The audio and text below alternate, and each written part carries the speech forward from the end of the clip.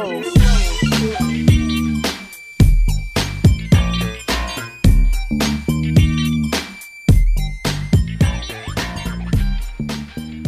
up, everybody? Welcome to another episode of the Two Smart Dummies podcast. As always, it's your boy Q. And it's your boy Big Facts. Beatty, what's up, man?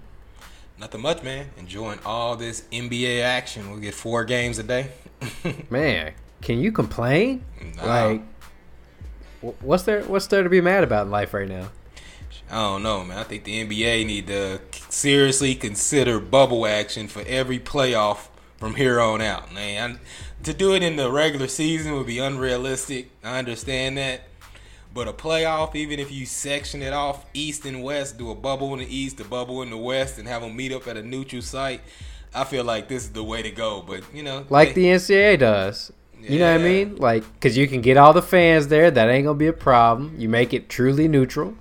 I mean, I'm with it. And listen, that's never going to happen. But at the very least, they got to keep that play-in game, right?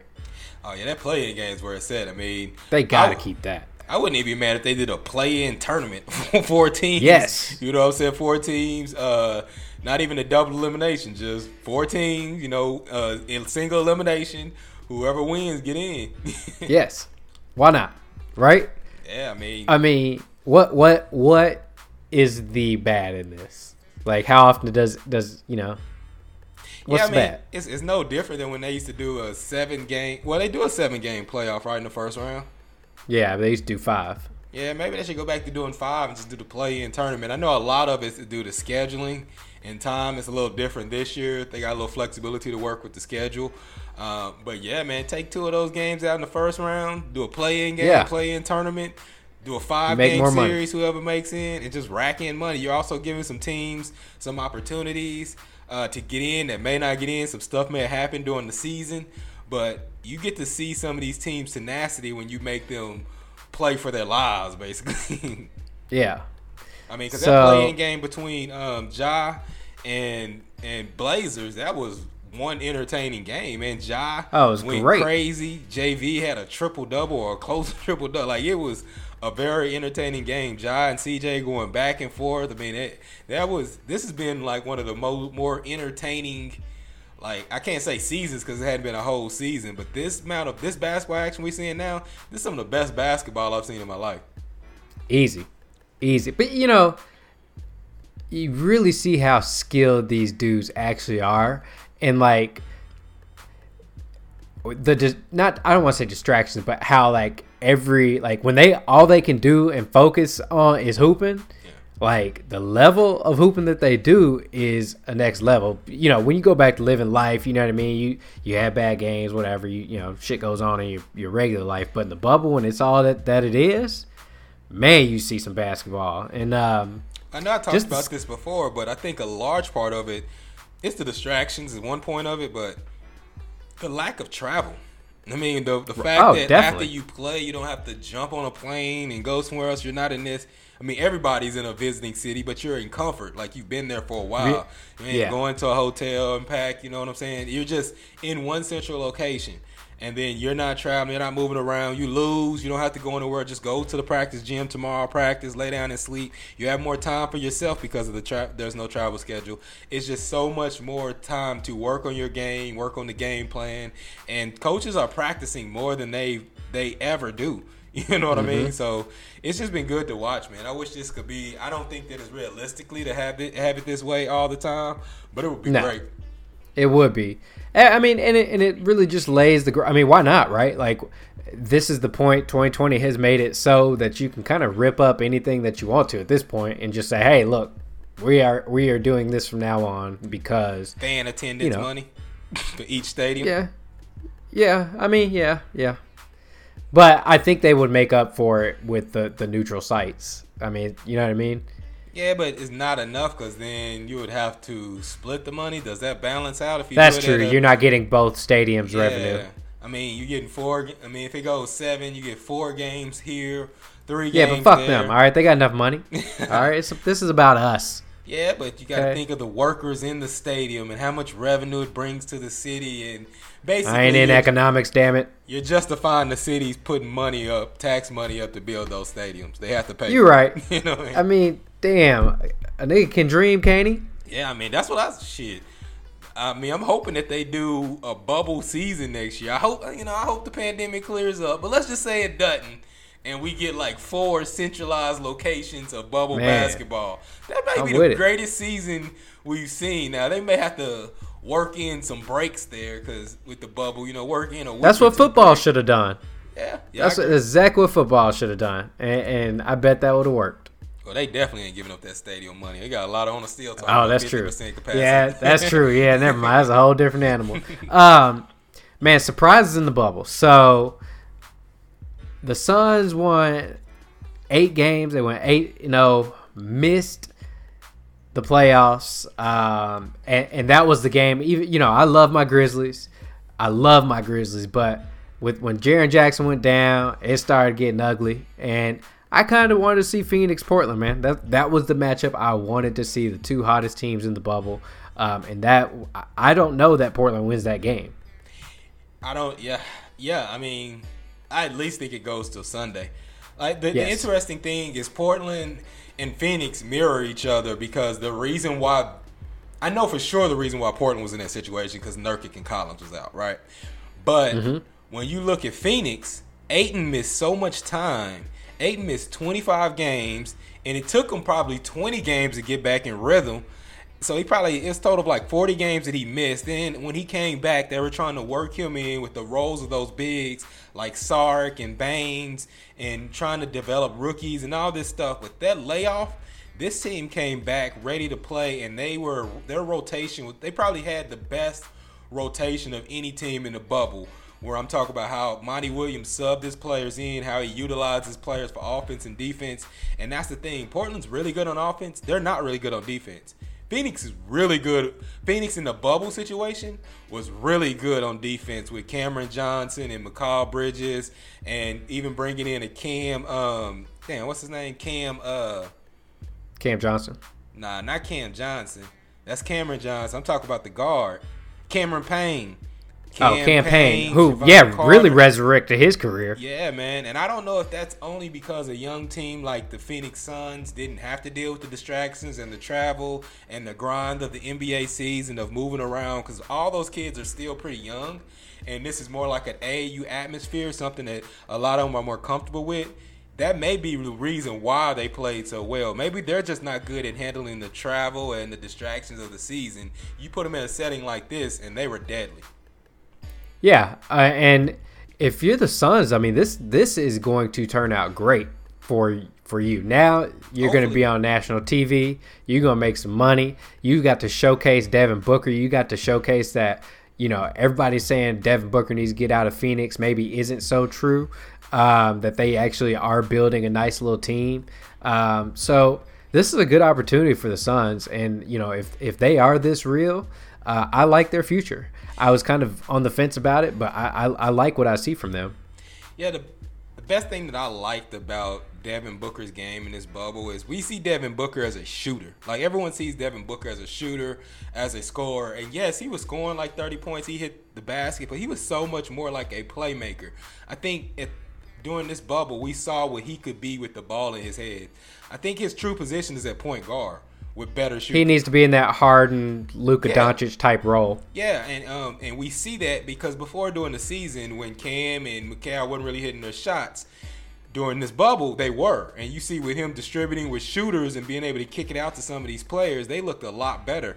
And then when they wanted to take him off the ball, they bring someone in like Cameron Payne, and it was a lot better. Like, I like Rubio as a player, but I think they need to move Rubio, put him in that role, and they would be better off just getting a 3-and-D guy to lock in that 2-guard position as opposed to having a Rubio there who may or may not hit the 3 ball. I mean, Rubio's a good player. He's just a hard fit for a lot of teams.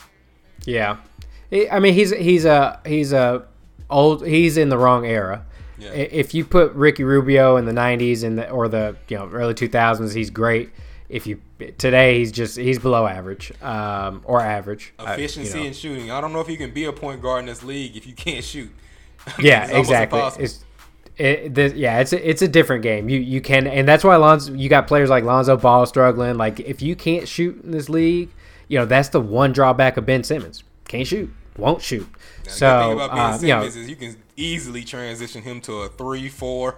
You can even have him a small ball 5. So Ben Simmons is going to be fine. Yeah, but a player like Ricky Rubio, as you said, he does so many things, but he can be a detriment to the team just because of his shooting. So yeah, it'd be interesting to see what Phoenix does. Yeah, and so, like I said, but let me ask you real quick: is that like a winning in the era of basketball that we're in now, right? Where the Warriors basically gave you the roadmap that you need to have. Well, not even the Warriors. Like I guess the Heat, the Celtics, that you need to have 3 or 2. 2 great players and a bunch of good role players, or a big 3, right? The Warriors kind of came in and changed that a little bit with more team basketball, but then they got KD and that reset it. Is now that we're seeing much more ISO ball again, just a more efficient version is, the Hardens, the Lukas, these guys control, 90% of the possessions when they're on the floor. Is that winning basketball? Because what does that do? I think so, because it's so hard to guard these guys. You can't touch them. Like, it's even worse in the bubble right now. Yeah, they're calling it so tightly so you're seeing everyone just ISO. So a player like Caris LeVert is just he's dominating without having a lot of people around him. Well, he was dominating before in the bubble. Now they're just packing it in on him. But all he does is ISO. I mean, you know what I'm saying? He's still putting up incredible stats.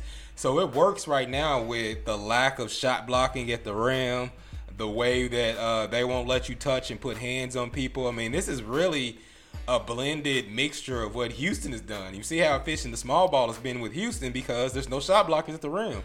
I mean, you can try to play your shot blocker, but can he stay in the game? You know what I mean? Seeing Steven Adams really struggle last game with Houston. So I think it is. But I think more than that, the bigger part of being a younger team, what the Warriors showed, is you have to showcase.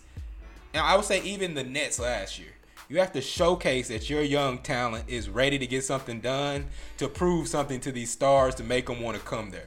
Now I think what Phoenix showed in this bubble, now they're going to be a destination that a free agent considers because of what they have around them. You know what I mean? Even a team like Miami. Like Miami, they've been trying to get free agents. Even with being Miami, no team has really wanted to go there. Now Jimmy Butler goes there, and they're a different looking team with Jimmy and Bam. You're just showcasing that you have the foundation to win, like Golden State did before Kevin Durant comes there. And then hopefully you'll get somebody or a star request to get traded there, and you'll have the assets to go get them. So I think it's more about showcasing your young talent and keeping your players so you can manipulate the salary cap to have 4 or 5, not even superstars, just 4 or 5 really good players, and then add a superstar to it and be ready to go. That's a good point. I mean, at this point, you're just seeing asset collection. Yeah. I hadn't even thought about that. It is literally, hey, if you've got Giannis, cool.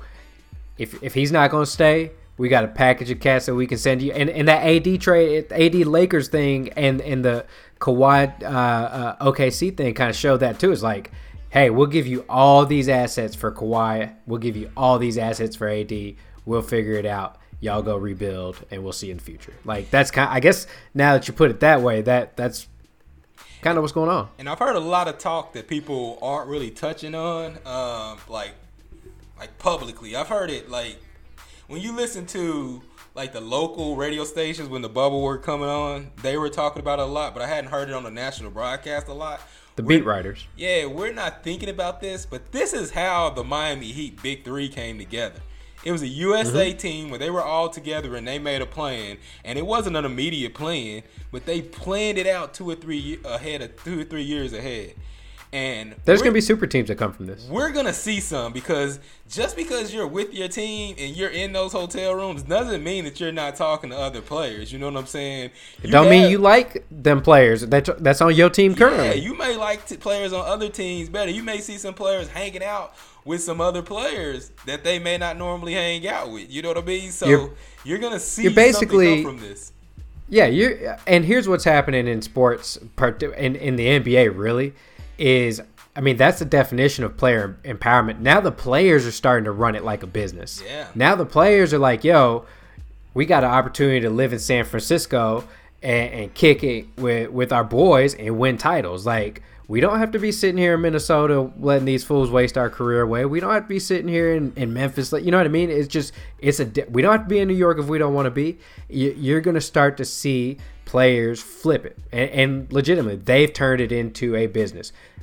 And there's going to be attractive destinations, and there's going to be some teams that if you don't have your shit together, you're going to be the Knicks. Well, that's what so for one, you look at players like Fred VanVleet and Karis LeVert, who are unrestricted free agents this year, in the perfect situation to be an unrestricted free agent because you're showcasing your talent with everyone there with nothing else to do but watch you. You know what I mean? Yep. You got all these teams, GMs there to just pay attention to what you do and leading the team.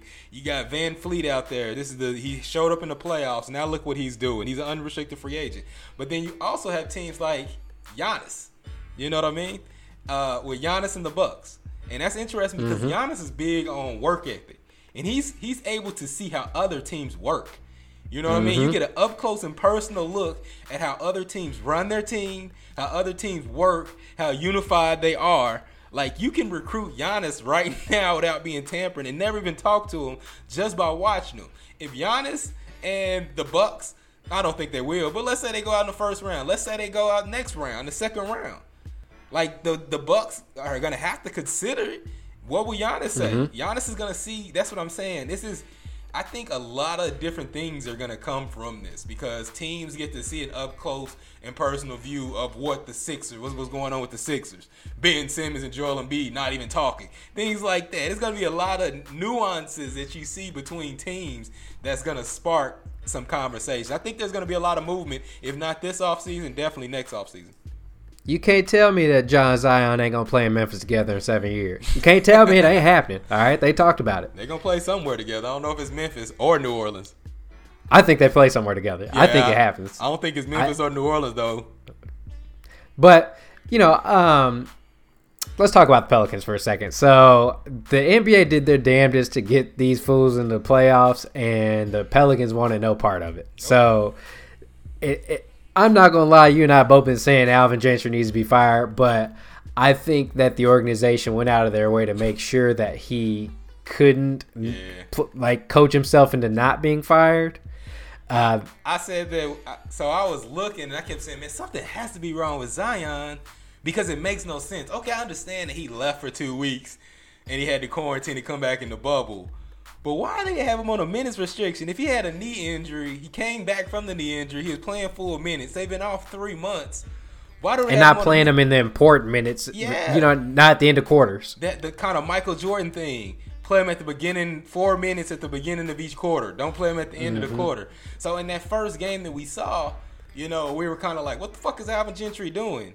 And Gentry was kind of like, it ain't me. And then David Griffin pretty much came out and was like, no, that's my decision. It's all on me.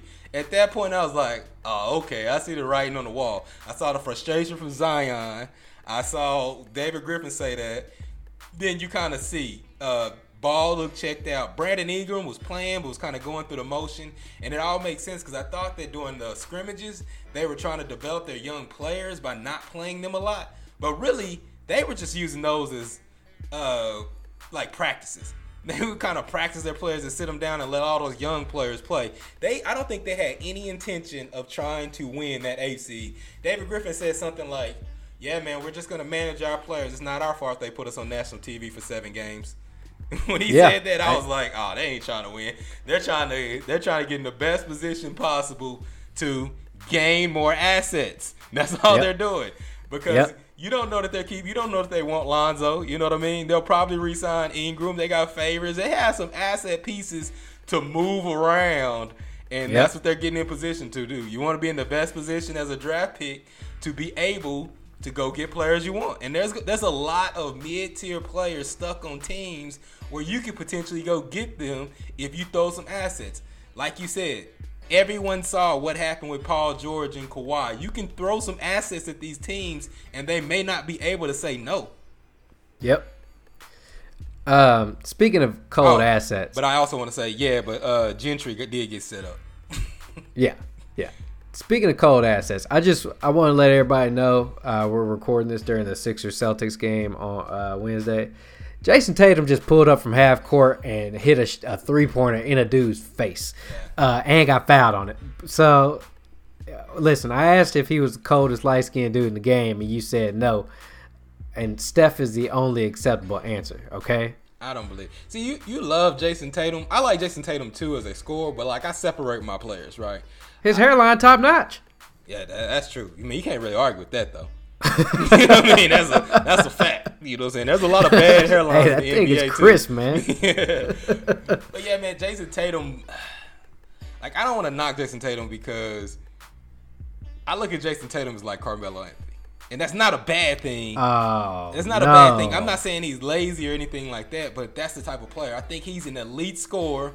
He does try to play more defense, but I don't think what he does always impacts the game. Like when I watch that Celtics team, Jason Tatum can play horribly and they can win.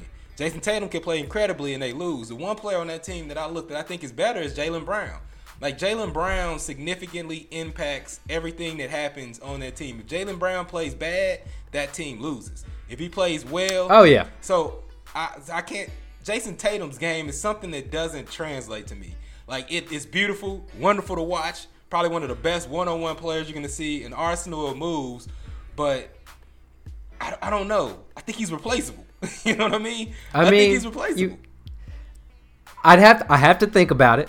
But I like watching that fool play. He is what of the young dudes. He is easily in my top 3 of young dudes I like to watch play. See, I think if Jason Tatum is benefiting from going to a good team that's going to be good, whether Jason Tatum's there or not. So when Jason, I don't know, man. That team would be good without Jason Tatum. I don't know that they would be 2-3 seed good without Jason Tatum. I think they would. Man, but we were talking about the Celtics here. If they didn't have Tatum, they would have went and got somebody else.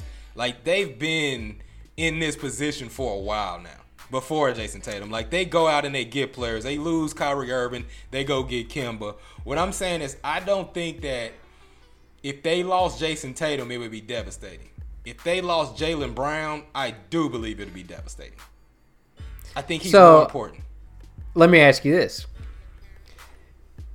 In our scenario at the beginning of this, if the Warriors call Boston and say, we'll give you the number 1 pick, whatever asset, we'll give you this agreed upon assets for Tatum, do they do it? I don't know because I think they should do it. It's 2 different questions. Do they do it? I don't think. Do they hang up the phone or do they think about it? I think Danny Ainge will listen depending on the package. I mean, if you call. And some, kind of what we're talking about early beginning of the show and what we will talk about. But if Myers called and said, hey, I'll give you the number 1 pick this year. That could be a potential lottery pick. The top 3 Minnesota pick next year. 2 second-round picks. One's going to be our pick. The next pick is going to be the Minnesota unprotected. Well, the second-round pick next year. So they got 2 firsts, 2 seconds. Both of them is going to be in the lottery. And Andrew Wiggins. I think Danny Ainge seriously considered. I don't know that he says no. That's a lot. You got a package of picks, and you get Andrew Wiggins to sub in for Tatum. So here's why now I'm thinking it doesn't make sense because Danny Ainge, them picks from last year, I think you and I disagree on him. He didn't do much with them 4 picks last year, and then he's already been burned twice now by supposed good picks in the Sacramento pick last year and the Memphis pick this year. So Danny Ainge is probably like, I don't want to see no picks coming up in here. I mean, that's possible, but when you're talking about, this year's pick is a lottery. Like, so if it happens this year, you can't get. But it's supposedly not a deep draft. Yeah, but I mean, it's a lottery pick. You know what I mean? Yeah. So you that this pick is a lottery, and then next year. I mean, how do you feel about Minnesota? You can't really turn down a pick that's top 3 protected, and you got the Minnesota Timberwolves. I think you gotta consider that. That's gonna be valued, whether it is or not.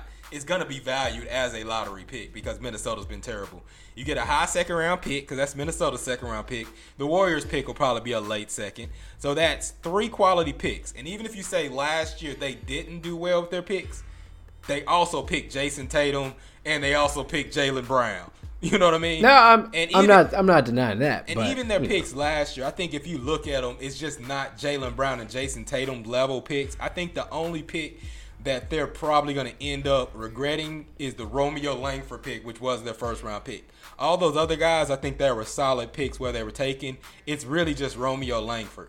Like, he's been the one that struggled. He was the first round pick. He was a selection. They've tried to sprinkle him into some games. And that one was a hard one because you're going off of talent, but he didn't perform well in college. But they said it was because of a wrist injury. I don't know how much that wrist injury still impacted him when the season started. But as far as talent-wise, I mean, you could take that. If I got Jaylen, look at all the picks the Philadelphia 76ers fucked up. Like, so you, yeah, yeah. You know and that's what I'm saying. You see all these picks, and you're like, man, that they got fleeced. The future's bright, and some of these teams don't do shit with them picks. Yeah, but I can't definitely say the happens. Celtics are one of those though. No, but they didn't get the turnout they expected of those picks. Like they expected all those picks to be top 5, like very good picks. Yeah. They were good bets that didn't pan out. I would say, because I go back to the Sixers. So when the Sixers did all that tanking, what they ended up with something like 8 first-round picks, and it ended up something silly, yeah. And they end up the significant picks they got from it was Joel Embiid and Ben Simmons. Yeah. So you look at Boston, they had 4 picks, and they ended up with Jason Tatum and Jaylen Brown. And they didn't even fuck up the other 2 picks. The picks didn't become lottery picks like they were supposed to. So they still were first round picks. So I think the gamble was worth it because they did get 2 premier players and they still have assets. They just wasn't at the level. I don't know, man.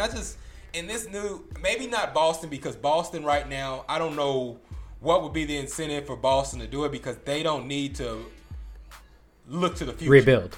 You know what I'm saying? They don't need to take the gamble for the picks and look to the future because their foundation is probably set for 8 years. You know what I mean? Yeah. They just need to build around Tatum and Brown. Yeah, if they build around Tatum and Brown, it's just role players. Their first round picks that they have now, they can do that job. You know what I mean? So I don't know that they would do it. They're not in position to do it because, like you said, they're the 3 seed right now, as opposed to other teams that may do it. Like if you call Washington Wizards and offer that shit for Bradley Beal, it's harder for the Wizards to be like, nah, we're good, we're set. They got to think about that. You know what I mean? So, yep, they got to think about that. So, all right, man, let's talk about these playing games, or the playing game. Yeah. Well, we talked about the Grizzlies? Yeah, we talked. I thought we did. Oh, yeah, you're right. Yeah. So, great season, Memphis. Future's bright. The thing with Memphis is we talked about, god damn, man, they need somebody who can score off the wing. But a couple players, man, I really want. Never mind. I'm gonna get mad again because the fucking Justice Winslow trade gonna come back and your GM talking about we're just gonna tank this off season, which is gonna piss me off because Fred VanVleet is on the market, who will be a perfect 2-man the job because they can take him off the ball and play point guard and shoot. And Karis LeVert is on the market, would be a perfect running mate. Where instead of waiting for the Giannis year 2 years from now, they could have came in, threw a bunch of money at those 2 guys, and had a good opportunity to get one of them. Mm-hmm. So whatever. Yeah. I really hope the Grizzlies. Man, don't get me started on Justice, man. But yeah, the Grizzlies got a bright future. Good coach. Grizzlies I like what I see out of them. Portland, man. We both know Portland is not your typical 8 seed. I mean, these guys will be a top 5 seed for sure if they were healthy all season. They looked good last night, man. They beat the Lakers. I mean, really, they didn't play great. And LA was terrible. The Lakers are flat out awful. LeBron was great. AD was okay. AD was good. One thing I'm starting to think, though, is whatever type of style of NBA we're playing right now, it's easy as fuck to get numbers. Like, triple-doubles are no problem for anybody. Ja and Valanciunas had one in the same game. Yeah, it's the fact you can't touch anybody, man. I mean, you can't touch anybody. So the passing is incredible. It's also really loose with these assist rules because the time that Ja got a triple-double, 6 of those passes, like he passed it to Dylan Brooks. Dylan Brooks took 2 dribbles and pulled up, and they gave JB an assist. So That also so you helps. can so now you legitimately like when they say you cannot compare eras, you legitimately cannot. You can no longer compare eras. I mean, this isn't something. I think that it's translate always been right like that though. So that's the problem with comparing eras because eras change. Like so, if we're talking about what era this is closer to, it would probably be the 70s. 70s, yeah. Because during the 70s they were putting up ridiculous numbers. You hear the stories about what's the finger roll dude? George Gervin. George Gervin hitting 57 before halftime and shit like that. Yep. So that's the kind of Bob McAdoo. You know, Bob McAdoo was a killer. Yeah, we're in that type with Thompson. What was his name? I was just thinking of him, David Thompson. David Thompson. Rick Barry. Who would have been Jordan these if he cats on that cocaine. Yep. Rick Barry was a killer. Rick Barry was a bad dude. Bill Walton. Yeah, I mean, you're exactly right. Like, I'm going to tell you the truth. Rick Barry don't get enough respect out in these streets. Rick Barry cold, bro. Rick Barry was a killer, bro. He was an grade A asshole by all accounts, but he was cold. He also brought validity to the ABA. But I don't want to get off track, but Rick Barry needs to get more respect. I don't hear a lot of people talking about Rick Barry, but Rick Barry was a cold dude. And we just want y'all to know, if y'all want to question how much basketball we know, we can, for no reason, start talking about the NBA in the 70s where neither one of us were alive. So don't question our knowledge. Yeah, man. But yeah, man, Portland is an intriguing team, and people are going to act like Portland snuck up on the Lakers in this, but Portland was a Western Conference Finals team last year that lost to the Warriors. It's the same thing I used to say about Houston. Houston's dangerous because the only team they've lost to the last 3 years is the Warriors. You know what I mean? Portland had a crazy run last year, and they only lost to the Warriors. Portland wasn't expected to go to the Western Conference Finals last year. They surprised teams and made it because the year before, New Orleans upset them, and Jrue Holiday locked down Dame. So it's starting to look like if you don't have Jrue Holiday on your team, you're probably not going to stop Damian Lillard. You know what I mean? Correct. But this is a different team. The only reason they're in that position is because Nurkic and Collins were hurt, and they were playing with Whiteside, who Whiteside's good, but Whiteside is lazy. Whiteside is not a good defender, and they really needed the versatility that Nurkic has. This is unfair to LeBron and the Lakers. They're playing literally probably a 2 or a 3 seed with a healthy team all year in the first round. And they got lucky that Zach Collins got hurt because that's another problem. Like, you know, Portland is going to be a very interesting team. I think the Lakers win this series. I think Portland's probably I think the Lakers didn't play well because the players that they need to play well are very fucking average or worse. Yeah. The players that Portland needs to play well are probably about out of gas, and you could see it with how many missed shots. A lot of great shots. They got every shot they wanted. They just weren't going down, and that usually comes with fatigue. I mean, they've basically been playing playoff games for a month now. Yeah. So I think LA is going to win. I mean, and you kind of see that LeBron and AD can kind of do what they want, and you just need one of those knuckleheads to step up and do something else. I mean, KCP, why are you playing him? 1 point. Come on. An ugly 1 point. An ugly 1 point. I mean, you cannot count on anybody on the other than those two if you're the Lakers, and that this is not a championship team. Like, I hope for Kobe, all this, that, and the other. I don't see it. And they're on the worst side of the bracket. Because let's say they do squeeze by Portland, and then round 2 you got Houston.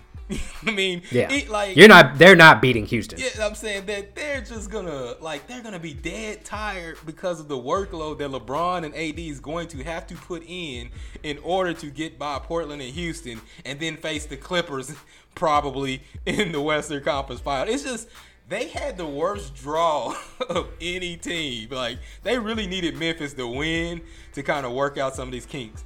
But you're right, man, and I've been saying it since it started. A lot of it was that Portland could match up with them with the big men, which even though AD had his way, he balled, but he didn't get it easy. Like, he still had to work for it. They forced him on a lot of outside shots. A lot of his points came getting banged up going to the rim and getting fouled, which is a whole different conversation of can KD's body take being banged that much and be healthy. Because if we look at that game, you look at his stats: 28 points, 11 rebounds, 2 steals, 2 blocks. 8 of 24 from the field, 12 of 17 from the free throw line, which shows you that he was probably worn out because he wasn't hitting his free throws, and he didn't hit any threes. They kind of just let him shoot those outside shots, but they did allow him to get to the free throw line a lot. I don't know. And he had 21 of those points in the first quarter, or in the first half. Yeah, in the second quarter. And a lot of that was free throws. You know what I mean? He was just going to the line. Every time they would touch him, he was going to the line, shooting free throws. Take that out, and AD really struggled. Now, LeBron's going to dominate. But I've seen that. I've seen that in every game Portland's had. The guard dominated. Ja had 30 and 8. When they played Luka had like 40-something. Yeah, Portland's guards are terrible. Yeah. Dame's a terrible defender. A 0 on defense. Yeah. Yeah, so they're going to do it. I mean, they're going to get it. But as long as you're allowing LeBron to be like Mark Jackson, backing dudes down in the lane, you're good. You're good with it. If you're Portland, it is legitimate. Like, you can just look at the numbers and be like, yeah, AD and LeBron can get off. Everybody else, we'll give you them shots. Caruso, I did not like the fact that they're closing out on every shooter because I don't believe in the Lakers. Why are you closing out on Caruso? Yeah, the only one you have to kind of worry about at times is Kuzma, but even then you can live with his shots. But everyone else, like KCP, shoot it. I don't care. Who else am I thinking of? I don't even know. Like, that bench is so bad. It's Caruso, KCP. The Morris boy. Danny Green didn't even want to shoot it. Like, Danny Green. Yeah, that was a thing. Danny Green was he had wide open shots and would all of a sudden start dribbling, driving, and like, yo, that ain't what they pay you for. No, just pull up and shoot. So it's like, I think that they're going to have to play J.R. Smith. I don't know the mindset of J.R. Smith because he hadn't even played in the bubble. You're going to have to play Quinn Cook. I mean, I know. You're probably going to have to play Waiters. I don't know about that. He can do what KCP doing. Yeah, but he's not gonna. I don't know, man. I think you're better off with KCP. I don't like Waiters at all, but you gotta at least have a dude that's a threat. But I mean, at least I'm saying with Waiters, you can't control Waiters. Waiters will start turning over the ball, not getting back. Like, it's a lot of like different not shit. Not passing at all. Not passing it to LeBron when you're supposed to. Starting to think you're as good as LeBron. Pulling up from half court to match Dame. Like, y'all better double me. Yeah. Y'all better double me. There's a lot of bad shit that can go wrong with D.R. With him and JR on the floor at the same time? Yeah, but JR knows his role with LeBron. I think you're going to have to get JR in there. I think you're going to have to get Quinn Cook. This is the matchup where you play Quinn Cook just because. Yep. Now, I know what they're doing. They're playing Caruso because he's actually doing a good job on the guards defensively. He's just not offering anything scoring-wise. But that's when Dame goes to the bench or they're both not out there. That's when you need to play Quinn Cook in there. You need to get Quinn Cook in the game, kind of get him in rhythm. Now, at the end of the games, you can get his shot off. Because, I mean, you can throw Quinn Cook on Gary Trent Jr. I mean, Gary Trent Jr. isn't going to get you 30. He's hitting spot-up threes. You can hide him in some of those closing situations, but you can't just bring him off the bench in the fourth quarter. You got to find a way to get him in rhythm during the game. So in the fourth quarter where LeBron needs him out there to space the floor, he can be out there. But they are not beating Portland. And I know it sounds crazy to say that I think that they can if not sweep before one. I think this is a situation where it can be surprising, like when the Pistons beat the Lakers in 03 or 05. Was 05? I think it was 05. In the championship, the Pistons beat the Lakers 04-05. 04. It could be surprising just because that's what the Lakers didn't lose not doing what they do. And they were allowed to play more physical than Portland. They were allowed to defend them more physical. Portland looked tired. Portland were settling for a lot of bad shots because they looked tired. And CJ, Melo, and Gary Trent Jr. were missing wide open threes. And they didn't have Zach Collins. Zach Collins only has a minor injury. Like, he could very well be back next game. You put Zach Collins in over Wenyen Gabriel and AD. That's where the 0 minutes to Wenyen Gabriel, you just immediately take those away. You have a different level where the scoring gets a lot more difficult because he can't stop AD, but he can control AD, and he can be a shot blocker at the rim. And then you're also taking away 30 minutes from Hassan Whiteside. You know what I mean? Correct. You put Hassan Whiteside back in that 15, 20-minute range where he can be ultra-aggressive. It just changes the dynamic. Zach Collins can hit threes. If they need to go small, they can play him at center. It's just a lot different with Collins out there. Yeah.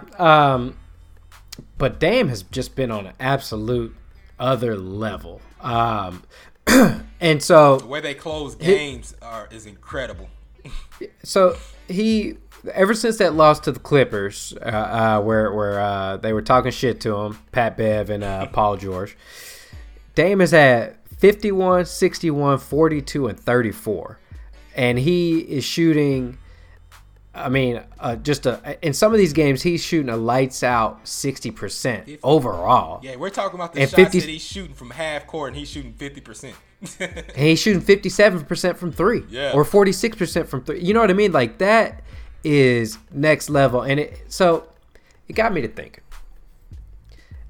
I was sitting there, and I may have dabbled in my adult cigarette, so I was very intently watching the Memphis Grizzlies playing game. And, man, Dame Lillard came down the lane and just dunked on Valanciunas. Yeah. And I was like, explosive. I had to, like, wipe my eyes. I was like, who was that? And it was Dame, and it reminded me a little bit of Kobe Bryant dunking on Dwight Howard back in the day. And then I started thinking, I was like, yo, how good would Kobe Bryant be in today's league? Now, I want to give a shout out for our show next week, Mamba Week. I can't wait for our show. We're going to release it on the 24th, damn it. Actually, we haven't talked about that. I don't even know what date that falls on, but we'd like to. It's 5 days from now. Oh, that's a Monday. You know, I'm busy.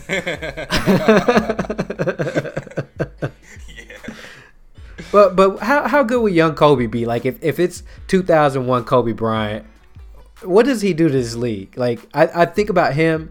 I think about T-Mac. I think about Shaq. And I'm just like, yo, these dudes will be the best to ever do it in this league. Yeah, and with Shaq, you have to let people know, because most of these young kids, when you think of Shaq, you think of Big Shaq. You know what I'm saying? You're not thinking of Orlando, Slim Shaq that got dominated by Houston. They used to get the ball and play point guard and go coast to coast. You're not thinking about that young athletic Shaq. So, I know what you're talking about. So, man, I don't really like doing that, because I look at Kobe and be like, Kobe would drop 100 ball on these. Right. Because there's literally nothing Kobe couldn't do. And with the fact Kobe was so physical, that's what I always say about Kobe and Jordan. It's not so much that they can score. Yes, they can score like James Harden, right? Harden can score. He's one of the best scorers ever, yes. But the fact is that they were doing it in a league that was just so much more physical, and they gave the punishment out. You know what I mean? Yep. And Dame is a throwback to that. Dame is a throwback not to the punishment, but the fact, that mentality. Like, you say something about me, I'm going to kill you next game. Yep. Like, I remember when after that Clippers game, I was telling everybody on You Read Me that I do, I said Dame is going to score 50 points. Like, you know it. That's the Mamba mentality right there. You know I'm going to give you 50 points. You say something, I'm going to give you 50 points. I'm going to prove to you. And that's what Dame has. Dame has that Mamba mentality, but Dame is 6'3", 6'4". You're looking at Kobe. Yeah, he's not 6'6". So you're looking at Kobe, 6'6", 6'7", has no holes in his game. Shoot threes, post up, can dunk on anybody. And this is a league can lock almost anybody up. Yes. Probably in today's league can lock anybody up. And this is a league that is lacking shot blockers. So I always say, when Jordan and Kobe goes to the rim, who's stopping them? Because you're not putting no Jeff Green out there to stop him. Because Jeff Green will get dunked on 17 times. Yes. So I just don't know. I mean, if you put Kobe in this era, he definitely has a 100-point game. He probably averages 45 points a game, and It's scary. It's truly scary to think about, and it may be like my old head moment. Now, you know, we're in our 30s now, so you know, because when old heads back in the day would be like, Jordan will average 50 today. I'm like, man, come on now, and they'd be like, you can't touch him. Oh, and now, like, I get it, because that was the exact thought. I was like, yo, you can't touch Kobe. No. Well, we got a glimpse of it in his last game. I know they said that they kind of gave it to him, but I mean, he was in the game and he hit 60 with nobody touching him. Right, right. So Matt, and that was when that ain't even Kobe. Yeah, that ain't even the Kobe. You talk about 01 Kobe? Yeah, I'm talking about the when he used to go to the other side of the rim, like half 360 windmill dunk on people. Yeah, Kobe. I feel what you're saying, but I'm saying, like, His last game, we saw him put up a easy 60 piece. So you know, and it looked like practice. But yeah, put 24-year-old Kobe in there in this league, same era. You can't touch him. Yeah, it'll be murder.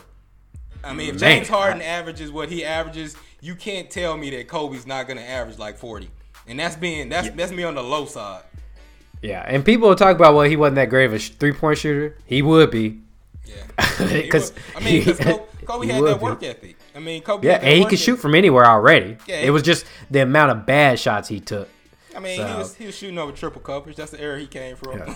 So we might have to talk about that during Mamba Week. We'll go into that a little further. But yeah, Dame has reminded me a lot of Kobe. And we kind of pick our stars, right? Like we say,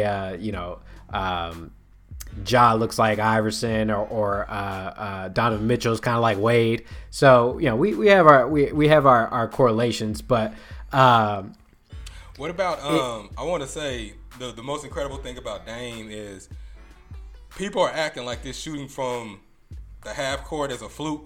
Well, remember that's what he put Paul George out with last year when he hit that shit. Mm-hmm. And every team has that on their scouting report. When they play Brooklyn, they mic'd up Garrett Temple, and they were literally saying, you need to double him at half court. They're literally double teaming him when he walks across half court. That's why they're isolating CJ and making him go one-on-one, because they're double teaming Dame. Yeah.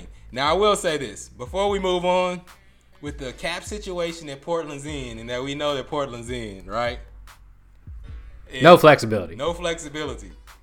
If the Warriors call them and say, hey, I'll give you Andrew Wiggins, these 2 firsts and 2 seconds for CJ, who says no?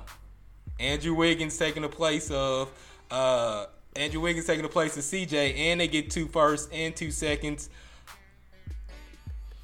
You gotta hope Gary Trent is taking that leap.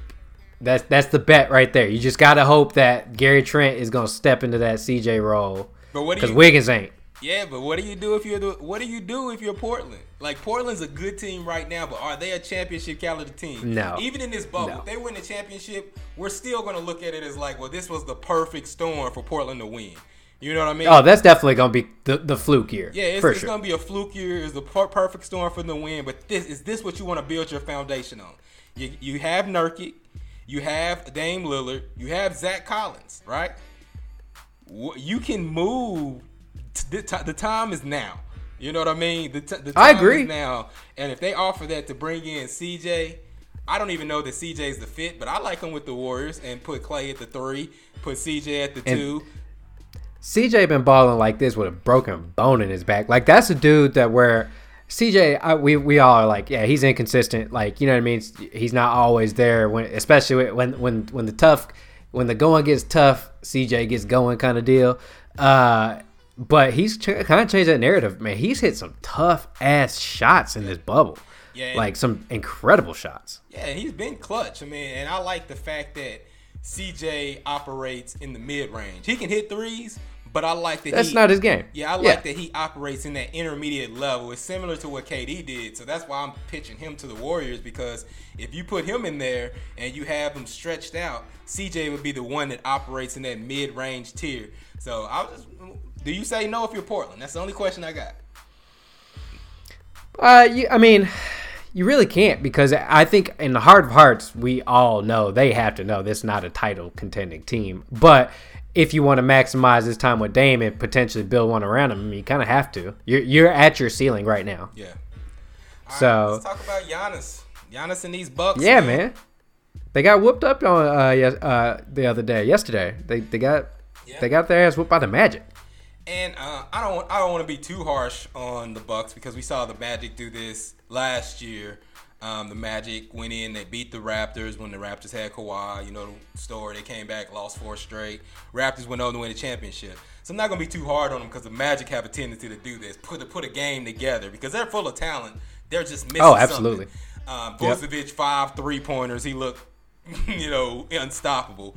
And if that team had panned out the way it was supposed to with their picks, with like Bamba and Isaac, man, that's a good team. Yeah, this team would be a lot different if Jonathan Isaac would be there. I mean, Jonathan Isaac, mean, it's if you don't watch basketball, it's hard to. But Isaac is like a 7-footer that can guard everybody on the court. You know what I mean? He plays small forward, but he was like top of the league in blocks, steals. He does a lot of the dirty work for them. So with them missing, he's a bigger defensive like Draymond type who can. He's very versatile, does all the dirty work, and you don't really have to worry about him like on offense. And he hasn't even figured out his offense. He's supposed to be an offensive Correct. Specialist, but he hadn't really figured it out. So Jonathan Isaac for their future is going to be big, but missing him. And Aaron Gordon. They're missing Aaron Gordon too. So to put that game together was kind of amazing. But I will say that I think this was a fluke game. But even though it was a fluke game, I don't take much from it from Orlando. I think it highlighted the bigger problem with the Bucks, which is why I'm always hesitant to pick the Bucks to win the championship. And I think Giannis may end up leaving because they've tried to build around him, but I don't think you can build around him with mid-tier players. Even though they're good shooters, you can't depend on any of those guys, and that's what happened. Giannis can be dominant. I've seen Giannis be dominant. Even in that game, Giannis had something like 37, 17, and 6 assists, and then they lose by 20. And a lot of that, the rest of the team is what it is. Bledsoe is who he is. Middleton really struggled. It's on Chris Middleton. Chris Middleton's terrible in the playoffs. He's been terrible in the playoffs, and you're talking about a guy who's an all-star. I know he missed a lot of time this year, but he looked all right in the bubble. He's a regular season guy. He's a regular season guy who, when again, kind of like that CJ rep, right? When they get going, when times get tough, unfortunately, they don't get tough. So man, you just mad at CJ because he dropped Ja 3 times to win the game. No. I mean like CJ of the past. Like, CJ was choking big games. Now CJ in the bubble is a dude I don't want to see if I'm the other team. Yeah, but yeah, man. This Milwaukee team is really tough for me because I think they're gonna get past Orlando. I think they're gonna win the next 3 games against Orlando. In round 2, they get the Heat. And I think that's a tough matchup for them because they're playing against the team that every game, no matter if the Heat are scoring or not, they're going to defend, and they're not going to allow Giannis just to dominate the paint. Giannis is going to have to shoot outside shots. Giannis is going to be physical inside, and then you're going to have Jimmy Butler on Chris Middleton. What happens then? Is Bledsoe going to be able to carry the team? Are you depending on Brook Lopez to shoot 3-pointers? Like, what happens then? I have too many question marks for this team, and I don't think the Bucks get out the second round. I think if they match up against the Pacers, it might be a hard time for them. Like, I just don't like this Bucks team. As dominant as Giannis is, I don't like the fact that they're depending on Brook. Brook Lopez is the best 3-point shooter on their team. Yeah, I mean, it's a problem, right? Kyle Korver is a zero right now. George Hill is the best 3-point shooter on that team statistically. Yeah, but if you're talking about by volume, it's Brook Lopez. Yeah. I don't know that I'm willing to go that far. I think the Bucks are going to be fine. I think if they can beat the Heat, they're going to win the East. I think that, Raptors. I forgot about good, Toronto. Bro. I always forget about Toronto. Yeah, Toronto is going to be a tough out. You pick Toronto to be a lottery team, and you just can't really get off that. Hey, you said the same thing about the Lakers. All right, we. So they should be. I think that, I forgot about Toronto, but I don't think the East is like I think Gordon Hayward being out hurts Boston. It just does. I think that I think the Sixers are ready to fucking be in Hawaii where the fuck they going. I think they want Brett Brown the fuck out of there. I think the Sixers are already mentally out of the bubble. We're gonna talk about the Sixers after this. Yeah. But so I think that the path for them is still easy, provided they can beat the Heat, which is not a guarantee. But I think if they beat Miami, they're at least gonna make it to the conference finals. I mean, if they beat Miami, they gotta make it to the conference finals. It's kind of a I just dropped a nugget on you. Yeah. That was my Booger Farland impression. Miami, I think they can make the conference finals. Duh. Yeah, man. But I mean, that's the really problem. Went out on a limb, y'all. Yeah, that's the problem with teams like that. I mean, you build for a championship. And then, what are your expectations? You know what I'm saying? What is failure to you? You know, I mean, if they go out in the second round, obvious failure. But if you go out in the Western Conference Finals again, is that failure? It should be, because you should be able to beat the Raptors without Kawhi Leonard. You should be. You have the number 1 record. And what does that feel like to Giannis? What does that feel like to the organization? You know what I mean? Like I think they got a bunch. They got one superstar and a bunch of regular season dudes. And no real assets to do anything. Nobody's taking. Yeah, because no one wants Bledsoe. Yeah, nobody's taking Bledsoe, and you literally can't trade Chris Middleton because that's what you're trying to get, another Chris Middleton. So you have to keep Chris Middleton. What other assets do you have to move? You got all 1-year players. That team is already tapped out before you max out Giannis. What do you? Why not? Do you think they regret not paying Brogdon? They have to, right? Yes. Why wouldn't you? They went with Bledsoe over Brogdon, and they did it early. You know what I mean? They signed Bledsoe to an extension mid-season before Brogdon was even a free agent. They pretty much told Brogdon he was out the door. And Brogdon is a lot better than Bledsoe. Now, I think what they were looking at was Brogdon's injury, because he has that plantar fasciitis. He had another injury. So he suffered some injuries, but Brogdon was a lot better for that team because not only was he a distributor and a tough defender, he could get his shot off. That's why I say this team is worse. Last year, they were playing with Brogdon and Bledsoe with Middleton and Giannis. They don't have Brogdon anymore. That's why I think they're not going to go. They're going to go out in the second round again. And if that happens, how does Giannis feel about that? I think he goes, because this is the best team that he will have had, or that he possibly could have for the foreseeable future. I mean, well, not foreseeable. You probably got 3 years up. You got 3 years. That's a long fucking time. Yeah. Like that, the East is getting better. Like Boston's getting better. Toronto's clearly getting better. I mean, we'll see what Philly does, but Atlanta's coming. I mean, there's a lot of teams. Like you can't just say, yeah, we'll see what we can do for 3 years. Like, especially when Giannis is a free agent, in 2021. So. Yeah, I mean, you kind of force his hand, right? Because there are no really available upgrades, and then you got to do like LeBron, probably spitting game in his ear and breaking down LeBron and Chris Paul breaking down contracts and salary caps to him. Mm-hmm. You can't tell me that this Warriors shit ain't real. Yeah. Like I guarantee you that they've had discussions, like the players have. Yeah, so just to fill them in, because I don't know if we actually talked about it on air, but. The rumor is that the Warriors are putting together a package, what we keep talking about. They have Minnesota's lottery pick next year. It's top 3 protected. So in the D'Lo trade, they got a first and a second from them in 2021. The 2021 is key because the 2021 draft is supposed to be a super deep draft that all the GMs are drooling about. That's why when the Warriors were trying to trade D'Lo, the Minnesota Timberwolves were trying to give them their first round pick this year, and the Warriors was like, fuck you, I want next year's first round pick, and I want it unprotected. They settled on a top 3 unprotected pick, which Minnesota's probably going to be trash. You can have faith, I don't. So they have their lottery pick. The Warriors have their own lottery pick this year, which we know is going to be a lottery pick. It just can be anywhere from 1 to 13. They have Minnesota's lottery pick next year. They have their own first round pick next year. And they have a plethora of second-round picks to go with the contract of Andrew Wiggins and some young players like Jordan Poole, Zach Pascal, and Kyle Bowman.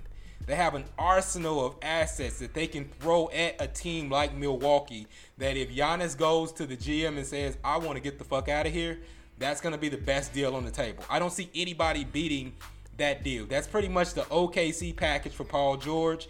If they come and say, when Paul George says, hey, I want to go to LA, and you maximize what you can get, you're not getting better. Yeah, this isn't a situation where OKC can come in and give him all them picks and be like, yeah, cool, no. you can come to OKC. No, it's Giannis can go where he says he's going to go. And the Warriors would have the best package. They would be the best team. They would be a winning organization. It's a perfect fit. Because Giannis can literally be center for the Warriors. You know what I mean? He can be Shaquille O'Neal for the Warriors. And oh my God! The thought of that is terrifying. He's the 5. He's going there. Yes. He's going to be the 5. And so, what you really need to pay attention to is Thursday. What happens Thursday is going to be big. There's a couple of steps in this process. Where does that lottery pick that the Warriors have this year fall? If they get that's the number 1 pick, the top 5. Yeah, if it's I'd say if it's for sure in the top 3, top. If it's number one, it's literally a golden ticket. Yeah, if the Warriors get a top 5 pick in this draft, and Giannis and them go out in the second round, keep your eyes open. just keep your eyes open. So don't be surprised by nothing. Yeah. So I mean, I think Giannis. I'm not gonna be too hard on the Bucks. It was a bad game. I mean, like I said, I've seen Orlando surprise teams like this before. Kind of is what it is. They had a bad game in the bubble. Shooters get hot. Orlando is a shooting team. They're a 3-point shooting team. That's not sustainable. I don't think anyone believes that performance that they put on is sustainable. Not if you've watched the Magic all year. Yeah. I mean, that's a shocking performance because them dudes be throwing up bricks. I mean, I think Fultz shot like 80%. So yeah, Fultz is playing well, but he's not shooting the ball. So let's move some professional bricklayers. Another what the hell do we do this year team, the Philadelphia 76ers. So the 76ers, they were already in trouble. They were already going through locker room issues. They were already going through scheme fit issues with the players. Al Horford, Tobias, Ben Simmons, and Joel Embiid, Josh Richardson. You had all these issues going on. Looks like Embiid is the locker room problem based on everything I'm seeing, and hearing. Then you have Ben Simmons get hurt. Ben Simmons, Joel Embiid's always hurt. We saw what the team looked like with Ben Simmons and no Joel Embiid. Now we're looking at Joel Embiid and no Ben Simmons, and the shit doesn't look impressive at all. You know what I mean? Nope. So nope. What do they do? I mean, I feel like you have to trade Joel Embiid. Like, I know early in the year when we were saying this, we sounded crazy. But do we look crazy now? I mean, he's out there against the Celtics, and he doesn't even want to play in the paint. Like, I don't. In today's NBA and the way that the league is going, we talked about how it's similar to the 70s and how we're getting a lot of run and gun. I don't really want Joel Embiid, and that's not to say that I'm not saying he's drumming or something. Like I think that far. I want Joel Embiid. No. I mean, I know how good Embiid is. He's one of the when he's right, he's one of the 6 best players in the league. But for today's NBA, I'm keeping Ben Simmons. Oh, yeah. I'm keeping Ben Simmons. Yeah, and that's pretty much been the argument. And I know that this is different level intensity, but even when he was out in the bubble, like that first game they played, and they had Joel Embiid and Ben Simmons, it looked shaky. Then Joel Embiid set out the next game, and they fucking looked incredible. Shake Milton looked like a NBA starting point guard. Everybody looked comfortable. He was dominating. Like, it looks different when Ben Simmons is the focal point of the team. When Joel Embiid is out there, either with Ben Simmons or without Ben Simmons, it just doesn't look the same. He doesn't inspire confidence with his team. Like, they don't. He's lazy. Yeah, he's lazy. He doesn't want to take the contact in the paint. Pouts. Yeah, he'll be dominating in the paint. Like, he's like 80% or something in the paint, and he will just stop going to the paint. He doesn't take over when you need him to. Like, the stats are impressive, but if you're watching these games, it's not impressive. He'll end the game with 36, 16, and 8 with 6 blocks. But I know it's crazy to say it's not what you see, but it doesn't feel like it's what you see. He seems like the empty stats type. But, again, so we talk about this, right? Mm-hmm. You sent that thing over. What was it? Zach LaVine and somebody for a lower marketing. Yeah, that was a Bleacher Report ad. I can't remember what I think it was. Zach LaVine, Lauri Markkanen, first round pick, and something else.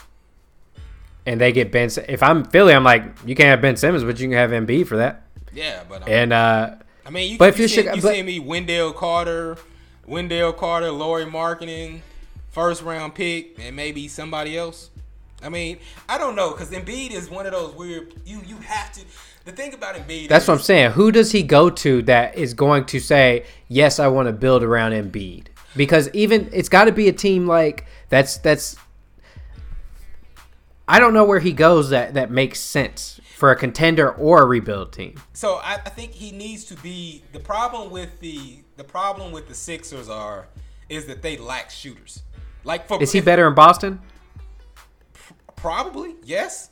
Yes, because they have scores. They have legit shooters and scorers that can do the heavy lifting. And so that's what I'm saying. So you need for both Ben Simmons and Joel Embiid, it's a unique situation. Because you have essentially a guard and a big man that need the same thing, and together they can't get it. They both need to be surrounded by shooters. You have to have shooters. But that's not Boston, though. Well, you got Jason Tatum, you got Kemba Walker, you got Jaylen Brown, who's been knocking down 3-pointers. I mean, yeah, but Brown and Tatum are drivers. Like, them dudes are getting to the cup. You know what I mean? Jaylen Tatum, they can drive, but Jaylen Tatum is consistently hitting threes. He's hitting 4 or 5 threes a game. Jason Tatum is a shooter. Kemba Walker is a pick and roll shooter, a pick and roll artist shooter. Right. But Jason Tatum's threes are different. He's a shot creator. Not, you know what I mean? Like, he can create for himself or others. Same with Jaylen Brown. Same with Kemba, obviously. But I think that for Embiid, you have to run him, whether it's high post, low post, or let him stand around a 3-point line for whatever reason. You have to have guys like a Terrence Ross a Norman. I think you're getting me confused. I think you're thinking of it as traditional, like Steve Kerr type kick it out shooters. In this new NBA, it's all about space, right? And right, Embiid doesn't want to just sit in the lane. So you're looking. So every time I look at these situations, because what runs the NBA is pick and rolls. So you look at the matchups. Yeah. So if you put them on Boston, you have literally 3 players that any one of them touch the ball, you're running pick and roll with with Joel Embiid, and then whoever you kick it out to, it doesn't matter if they're taking the 3 or they can get to the basket. You're just creating space. So if I run the pick and roll with Joel Embiid and they double team on Joel Embiid and I throw it to Jaylen Brown, now they got to close out fast on Jaylen Brown. And now Jaylen Brown goes to the rim and they close him there and he kicks it out. It just creates chaos on offense. So they don't necessarily have to be sitting and hitting threes, but it creates this scramble effect. That's what happens with Portland. You know, when he starts hitting the threes and then they kick it to CJ and then CJ drives, he kick it to Melo and they start moving around, it creates chaos for the team. See, so I guess now that you talk about it in that way, like the team for Embiid, it's funny because I think a great team to build around Embiid, to model, would be Denver. But I hate that team for Ben Simmons. Like, I would hate Ben Simmons in in Denver. Like, it's got to be a completely different type of team. But yeah, so if a team is going to come along and say, we're going to treat him as Jokic and build around that type of team, that could work. Yes, I agree with that. Embiid doesn't, the thing about Embiid is, Embiid's not selfish. He just wants to be the focal point. He wants to be the focal point of the offense, and you can put him on a team like Boston where everything runs through him, and he decides what happens. You know what I mean? And it creates more space. And that's kind of the problem with him now is everyone wants him to be in the lane, be Shaq, be dominant, score. And that's not him. Yeah. He wants it to run run through him. He wants to be like Al Horford with Atlanta or Nikolai Jokic. You know what I'm saying? Or AD or something. Or AD. Yeah. He wants to be one of these type of players. Ben Simmons is a lot different. Like, Ben Simmons goes back to what you're talking about. I don't think Ben Simmons is good in Boston, right? I think Ben Simmons needs to be in Phoenix or even Portland or somewhere where he can just penetrate and force everyone to collapse on him and he kick it out to players and players shoot. You know what I mean? So Ben Simmons on the Warriors, chaos. He can play center. He can take it off the rim, go, kick it out to shooters, move it around. So that's the thing. Even Ben Simmons going to like we talked about last night, Ben Simmons going to Chicago, because that package was actually for Ben Simmons and not Joel Embiid. But if Ben Simmons goes to Chicago with Kobe White and Zach LaVine, right? And then, so I think it'll be a good package, because I think the trade was Lauri Markkanen, a first-round pick, and somebody else, but it wasn't Zach LaVine. I thought it was Zach LaVine. That's why I was like, I wouldn't do that. You're actually right. It was Zach LaVine, Lauri Markkanen, and a first-round pick, the lottery pick, to Philadelphia for Ben Simmons. So with that situation, I think it works perfect for both teams, because now Embiid gets a Zach LaVine, someone who can create their own shot. You get a Lauri Markkanen, who's a three-point shooting big man, a stretch four type. You still have Shake. You still have Tobias Harris. So you have some versatility with that team. You have some playmakers with a player like Zach LaVine who can hit the three, drive the basket, and do a bunch of different things. Flip side, you go to Chicago. Well, Chicago got Kobe White. So now you build around Kobe White and Ben Simmons, where you do the same thing. You can run pick and roll with those guys all the way around. And they have a lot of young talent, young shooters that they can throw out there. Now, that wouldn't be the final version of the team. You're looking at Wendell Carter, Ben Simmons, Otto Porter, Kobe White. You still need a couple of new pieces, but you look a lot better than you did before. Now, that Sixers team, I think they immediately compete after that trade. But the Chicago team, they need one or two more pieces. You might need to flip Otto Porter, but with Wendell Carter, Otto Porter, Kobe White, and Ben Simmons, you have a foundation where you can go get some players. So, I don't know, man. You can talk me into that. Yeah. But you can talk me into I that. I just think that Philly has to do something. They have to let one go. Me and you believe that it has to be Joel Embiid, but it's harder to let Joel Embiid go because he's a generational type player. You don't get centers like that. Like Joel Embiid is one of those players you can trade to another team and he lead them to 3 championships. Get him. Like I was kind of thinking about like Embiid in Washington, and I like that a lot. You know, yeah, with like Wall, it would be like I like that a lot, and Rui. You know, so now I'm thinking about it. Yeah, okay. There's places that if that could be a win-win. If Philly does this right, you're right. They could still be contenders or get back to being contenders, as well as whomever trades for whichever one of these players also wins that trade. The problem with Embiid and Ben Simmons is off the pick and roll. Ben Simmons isn't a threat to shoot off the pick and roll. Right. Anybody that anybody with Joel Embiid, if you put Dame with Joel Embiid off a pick and roll is ridiculous. Like what the fuck you gonna do if Dame comes off a Joel Embiid pick and roll? Who the fuck are you picking up? And then if you double and trap that shit, you're leaving CJ and all these other players open. So that's what you need. You need Ben Simmons to have a shooter. Zach LaVine coming off a pick and roll with Joel Embiid is a nightmare. That's what I'm talking about. That's what they need. And Ben Simmons needs to be around a bunch of shooters. You start with Kobe, Otto Porter, and add some more shooters. I would love Ben Simmons in Phoenix, or I would love him in New Orleans if they kind of tweak, obviously. But check this out. What if Chicago Bulls did that trade, got Joel Embiid in there with Kobe White, and then went and signed Caris LeVert or Van Fleet? Man, that's a contender right there. that's a dirty team right there. That's what I hope LeVert and Van Fleet go somewhere together. No, I'm not saying both of them. One of them, because they wouldn't be able to get both of them. But if you had, I guess no team is going to be able to get them. Yeah. But I like what I'm saying. Both of them fit pretty much any need. I'd love either one of them in Memphis. I'll help them look for a house. I'm looking for a house there. Yeah, I would love to see if that trade happened with the Bulls. I would love to see Joel Embiid, Kobe White, and Van Fleet together. Because Van Fleet is a pure point guard, a pure shooter. He can control the offense. And Kobe White is obviously a 2 guard. He can play point guard, but he's better off. And he's taller than you think. Like, he looks short and the hair throws he's legitimate 6'5". He's a 6'4", 6'5". He's a big-ass guard. So if you just put him in a score situation where you're going to be a scorer and you put Van Fleet as a pure point guard situation, I don't like... Van Fleet can be what y'all wanted Chris Dunn to be. Yeah, definitely. I forgot they even got Chris Dunn. But he can be a defensive player off the bench. So let's move on to some of these other teams. Turns out T.J. Warren was not ready for playoffs. He had a good game, actually. I got to say, man, I fuck with Jimmy Butler. Like, I like how he gets down, man. Not like he lets it be known that he does not like this dude. At any point, there's no confusion. I don't like you, and I'm better than you. Yeah. It's I respect the fuck out of that. Yeah, I know we were really hard on Jimmy Butler with the whole situation in Minnesota and the whole situation in Philly. And then, it turns out he was right in both situations. You know what I mean? Yep. Minnesota was soft. They didn't have a good work ethic, and that's what he's all about. He goes to Philly. Same way, they're pouting and talking about shit that he doesn't even care about. He just wants the ball, man. He just wants the ball. He wants to listen play to country ball, music. Listen to country music. Put on his snake skin boots. His boots. You know what I'm saying? And hoop. Yeah, he a different cat, man. Yeah, so I mean, now he's on a team that wants to work just as hard as he does, and you don't hear anything about it. You know what I'm saying? The stuff that you hear is him being a nightmare on other teams, and that's what we respect. That's what we respect about players like Patrick Beverley, right? Like, you don't like to play against him, but you love him as a teammate, and he's making everybody on that Heat team better. Duncan Robinson looks like a legit player. You know what I mean? You got Bam, you got Tyler Hero. You know what I'm saying? He's building confidence in his player. He is a true leader. You know what I mean? And I love that about Jimmy Butler, and I think that Miami's going to be a destination for some free agent to come there and be that third piece. I mean, again, I didn't see that as being a thing that was going to happen because, I just didn't see that happening. But yeah, I agree with you.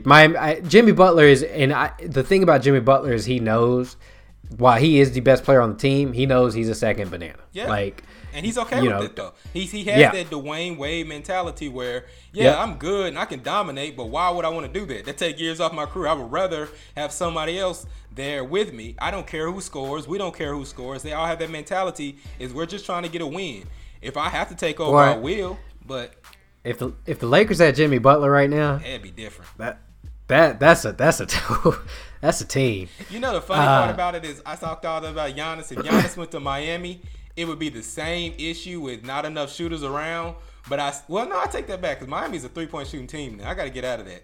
Like they shoot. Yeah, they got Duncan. They got cats, and it seems like they're gonna keep getting cats. They're gonna shoot. Yeah, and then with their contracts, I still think that's a destination for Giannis too. I don't think they have the trade assets. So if anybody trades for Giannis, they're out of it because they can't trade for him. But if there was a way for Giannis to become an unrestricted free agent, which I don't imagine that will happen, I think that with what happened with the Kawhi Leonard situation and Kevin Durant and all these situations, I think Milwaukee knows that if they fail this year, they have to make a move. Because you have to get something for him. If you're Milwaukee, you can't just let him walk. Yeah, OKC let KD walk and they were able to recover, but OKC is probably one of the better managed teams in the NBA. We talk a lot of shit. And they had Russ. Yeah, but and they had Russ. Still, because if you're being objective, they have Chris Middleton, who's an all-star. I know, but objectively, they have another all-star, right? But the thing is that OKC is probably one of the better managed teams in the NBA. We look through all the players that OKC has lost, but they don't miss a step. They're kind of like the new version of the Spurs. And a lot of teams can't say that. They're in a better position now than they were 3 years ago after losing KD, Russell Westbrook, James Harden. Like all these players that they've lost, they've been able to rebound from and rebuild. So I don't know that Milwaukee can do I agree with that part. You know what I mean? I don't know if they can do that. They can't afford to do that in Milwaukee. Milwaukee's different. Yeah, no. I agree. And that's what I'm saying. It's definitely a different situation. It's not apples to oranges. I don't know what Milwaukee does because you're right. They know that this is their best chance to win a title because it's the same thing with the Lakers and Clippers, right? Like these young teams are coming. Like and Golden State will be back. Like those are two definite things that are going to happen. Like for me, if you're the Lakers and you don't win a title this year, you're not winning a title. And we've seen LeBron's last championship. Yeah, Bob Myers ain't sitting back and like, oh, I'm comfortable with the squad I got. Right. And then even if you're the Clippers, I'm really not convinced that the Clippers have a window, but I don't think the Clippers are going to be the best team in the league next year. I don't think they're going to be the best team in the Western Conference next year. I don't know. I'm not saying they're going to be like a 5 seed. I think that the Clippers are at their ceiling, is what I'm saying, or real close to it.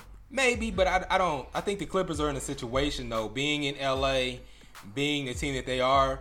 They're that team that players will come there. You know what I mean? Like they can get players to come there and buyouts on cheap. Like right now, you got you got Marcus Morris, you got Reggie Jackson. You got these players that come in with their foundation that they have set. Their set foundation is Kawhi Leonard, Paul George, Zubac, Lou Williams, and Montrezl Harrell. Those 5 right there is legit. That's legit, right? So now all you're looking at is players taking a discount coming in on 1-year contract, buyout players coming in on contract, kind of like the Heat. You know what I mean? So but who are the free agents that are like? That's the thing. It's not we have 2 strong ass classes coming up. Well, that's not what you're looking for though. Like with teams like that already have a foundation where they're gonna be good. You're looking at buyout candidates or players that'll just sign there for cheap. I don't know. You're not looking at stars. You're just looking at people that take a discount. Like when David West went to the Warriors. You know what I'm saying? They're a new version of the Warriors. When Andre Iguodala said, hey, I want to, you know what I'm saying? That's what you're looking at. You're looking for players like that to just be key role pieces that have been key role pieces in other places. You know what I mean? And they're going to be able to get that. Doc Rivers has always been a coach to rebuild around that. He had his big 3 for 5 years strong. He knows how to do that. And they have more pieces than he had with the Celtics. That's what I'm saying. A foundation of Lou Williams, Montrezl Harrell, Zubac, Kawhi Leonard, and Paul George, they're going to be okay. That's 5 players. A lot of teams don't have 5. That's a starting 5 right there. Yeah, it's funny because now that you kind of look around the landscape of the NBA, there's no way that you convince me that the Lakers or the Bucks are definitive 1 seeds next year because I would argue Brooklyn's chilling. I would argue that they're probably in the worst situations of any of these 20 of any of them. Of any of these teams. Brooklyn is coming in the East. Like Brooklyn is a guaranteed 3 seed, top 3 seed, guaranteed. I would say the only team that I would say was in a worse situation than the Lakers and the Bucks. I mean, it's hard to say you're in a worse situation when you got like top 3 players like AD, LeBron, and Giannis. But it's a different league now. What I'm talking about is your team peak, salary cap, you young players, assets to trade. Like if you look at the full plethora, and not just looking at, hey, I got an all-star. When you look at that situation, the only team that I can think of that's on that level would be Orlando Magic. Because they're completely... Yeah, they're in a tough spot. They have some assets where they can move, but I don't know if they would ever get truly better. You know what I mean? So you have... Portland's kind of in the same boat. Who'd you say? Portland, yes, but Portland has been a top 3 seed. So even though they're capped out, they still have assets. It's just, do they want to move them? You know what I mean? So they still have better assets because when you look at... Like we talked about, when you look at the Bucks, who are you going to trade? If you're not trading Giannis and Middleton, who the fuck are you trading?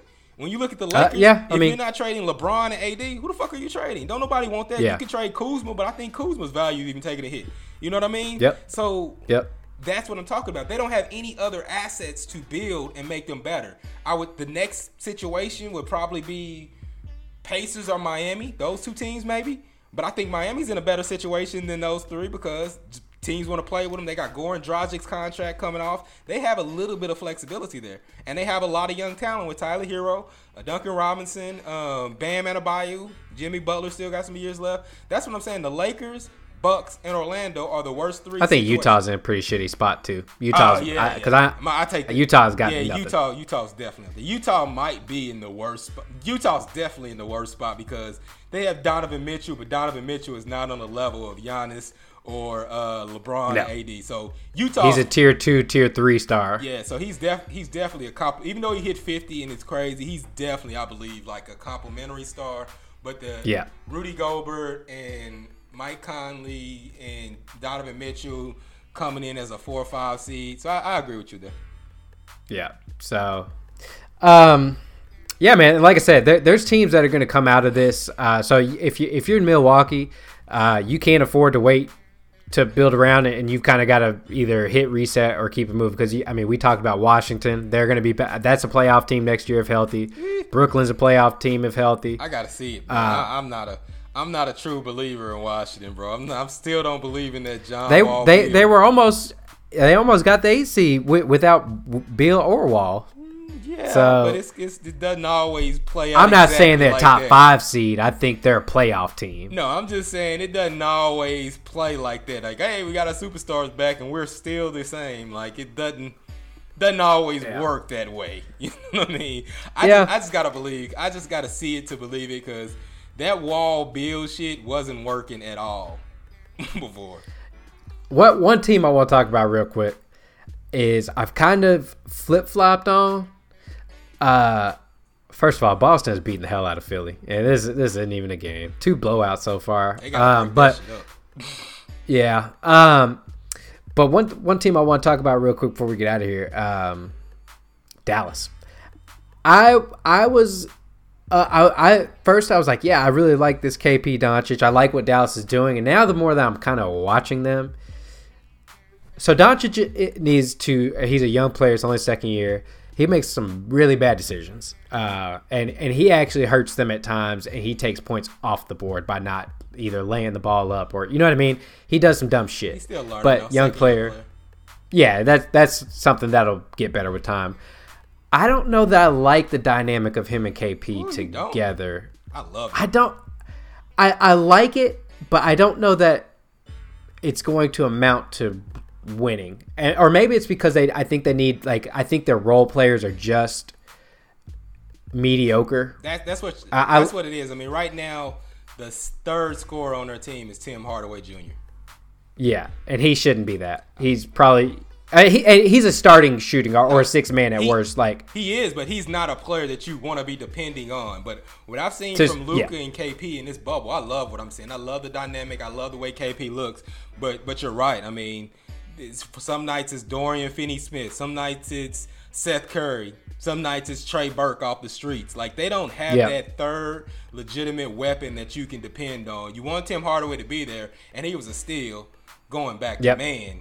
Dallas fleeced New York. That was bad. That might go down as one of the worst trades in history, bro. Easy. Easy. That's just crazy. But other than that, Tim Hardaway Jr. is a star, but they really need a weapon. They need a third weapon that can get their own shot and they can really space it out. Like Tim Hardaway Jr., don't take anything away. He's played very well this year. He's a good player. But he's not consistent, man. He's streaky. Dorian Finney-Smith has really stepped up in the presence of this bubble. He's really gotten better as a rebounder, but he's not a scorer. He's knocking down shots, but he's more PJ Tucker, Jeff Green than, They need a consistent threat that can get. They need a TJ Warren type of dude that's gonna come in, get you buckets, and really, just is what he is on that part. But like that's what they need because they're in a lot of these games and they're close games, but it just becomes the stand around and watch Luka show at the last few minutes. And I understand KP wasn't there for our bullshit ejection in game one, but that just tends to be their offense. And I think KP has looked dominant though. Have you been watching him? He has. Yeah. Oh, yeah. But I guess maybe that's the whole thing I'm saying about Dallas. That it's not working. That they just need someone else to fully unlock the offense. Like I said, it's got to be a guy that can get you 15, 20 points a game. Chris Middleton. It's got to be that level of player. Oh, you throw Chris Middleton on that team, and that team might be a championship. They're lethal. They're lethal, and you don't need him every game, but he can just play his game and he can shoot from the outside. So I understand what you're saying. Like they just need another weapon, and I know, and they're in the position because of the contracts that they have. They should be able to get another like legitimate star, maybe superstar, because Luka isn't getting paid. He's on a rookie contract. KP, I don't think KP is maxed out, Chet, and if he is, he's only on his second contract. I don't think he is. They have a lot of money tied up in the players. Maybe they just paid him. I don't remember. They couldn't because he's only in like his fourth year, so he wouldn't even be on like a max. He would still be in the $20 million range because he would only be on his second contract. But they have a lot of money tied up in players like Tim Hardaway Jr. And that's not because they signed him, because they traded for him for the Knicks to make the money work, to get off of DeAndre Jordan money. So it's kind of a placeholder, right? So they're going to be able to go. I haven't looked at Tim Hardaway's contract yet. If it's not up, he could be a piece that they could buy out or get rid of. But that's all they're looking for is he's essentially a cap holder right now. But either next year or the year after, and I'm pretty sure it's the year after because everyone's planning for that Giannis class. Nobody's looking at this year's free agency. It's next year's free agency. They're going to be a player. And as long as Luka and KP can stay healthy and keep building on what they have, somebody's going to want to go there. Because the way they play, I would want to go there as a shooter and a scorer. I would want to be in that offense with KP and Luka because Luka's going to find you. KP's going to open the court up for me, and I can have a lot of one-on-one matchups. I mean, it's definitely a great situation. I think I just expected them to be a tougher. But then again, the Clippers just whooped their ass. Like, Clippers just beat the hell out of them all season. I think we knew. I mean, if they would have got – so – I mean, we saw it today. The Jazz whooped the shit out of Denver. I think that the Dallas was trying hard to get in that situation, but they had a slow start. If Dallas could have moved up, they were just so far behind. And as we can see with what happened with Phoenix and Memphis, that 6-game lead ain't no punk. Like you can go 8-0 and still not cover the ground. It only took Memphis winning 2 games. One game. No, they won 2 games. They won 2 games. You're right. 2 games. 2 games, and they locked in the seed, and Phoenix went 8-0. So they kind of put themselves in a situation because they didn't play well early. But if they could have got to Denver right now, Denver would be in fucking trouble. Like Denver versus Dallas would have gave Denver real trouble, and they would have had a legit shot. They just ended up matching up with the Clippers, and they gave Clippers all they wanted without KP. Let's not get it twisted. If KP was in there, he got kicked out of that game early in the third quarter. If KP was in there to close, that's a different game. I don't know if the Clippers can win that game. Well, KP may not play today because his knee apparently is hurting. So and that's the problem. Exactly. But it's not his ACL torn knee, so whatever that's worth. That's but even worse, you mentioned Denver. At some point, Denver's got to make the leap, right? Like you can't just be getting whooped by Donovan Mitchell and the Jazz. Everyone is allowed a bad game, but Denver shouldn't be getting beat by 25 by Utah. Like a team that good or that should be that good, MPJ is as advertised. That dude's legit. He is a 0 on defense, but he is legit on offense. Jeremy Grant, problem, perfect addition. That he's a 0 on defense, and they can just keep attacking. A complete 0. Jeremy Grant, great addition. A lot of their guys, like that should be a team that we should be able to pencil into the Western Conference Finals, in my opinion. Yeah, but the teams tend to take the personality of their leader and their best player. And I keep saying this, when you have those games and Jokic is playing around at point guard and, being super passive, I think that shit is important because that's the personality that this team has, man. And it frustrates me because Jokic can be dominant. He can be aggressive, but he has this like nonchalant attitude, and it's the same attitude that I see from the team. Yeah, Jamal Murray is a killer, but he has a nonchalant attitude most of the time. I don't feel like they ever show any urgency. Even last game, right? They're playing, and they're going through the motions most of the game, and then Jamal Murray turns it on. He ends up having 20 points in like the fourth quarter and overtime. Where's that shit at the beginning of the game? Michael Porter Jr. He had a terrible first half today. Yeah, I mean. Everybody on that team that should be a killer is just nonchalant. I mean, the biggest killer on the team is Bobo. He'll get out there and kill, but they won't play him. Like, they don't have anybody that's just out there that's aggressive, that's full go all the time. They all just kind of go through the motions, and then if they get motivated to turn it on, then they'll turn it on. If they don't, we'll get them next game. And that's kind of the problem. It's we'll get them next game. Oh, yeah. Like, that's the attitude that I feel from Denver, and that's what's holding them back. Nobody on that team. It's like a bunch of big kids. They need a Jimmy Butler shit. They do, and that's they to me they're still that player away. They're shit. Even if they had like Pat Bev, they'd be another level. You know what I mean? They need like to energize. Something. They need somebody to motivate them. Like to tell them like, come on, we gotta play. Like they don't have a sense of urgency. I never feel like they have a sense of urgency. We need to go win and dominate. Too many light skins on the team. They thought Jeremy Grant was gonna come in and be that, but nah, they gotta get them. They gotta get a dark skinned dude to come in there and regulate. I was gonna make that joke, but I was like, nah, we intense times. You know what I mean? But that team is definitely light skinned. You know what I mean? Yeah, it's a light skinned team, man. I ain't think they're gonna have to get a dark skinned dude come up in there and regulate, man. You know who they could benefit from having? A player like Zach LaVine. A player that just go in there and gonna go full tilt and try to get it and always aggressive.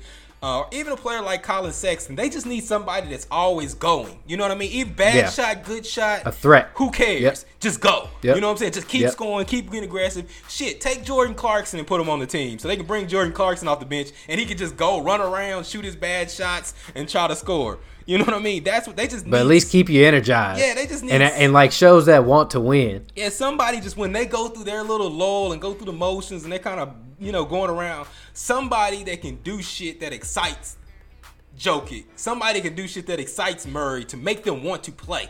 You know what I mean? Like, Donovan Mitchell doesn't need anybody to energize him and make him want to play. Right. He's coming to play.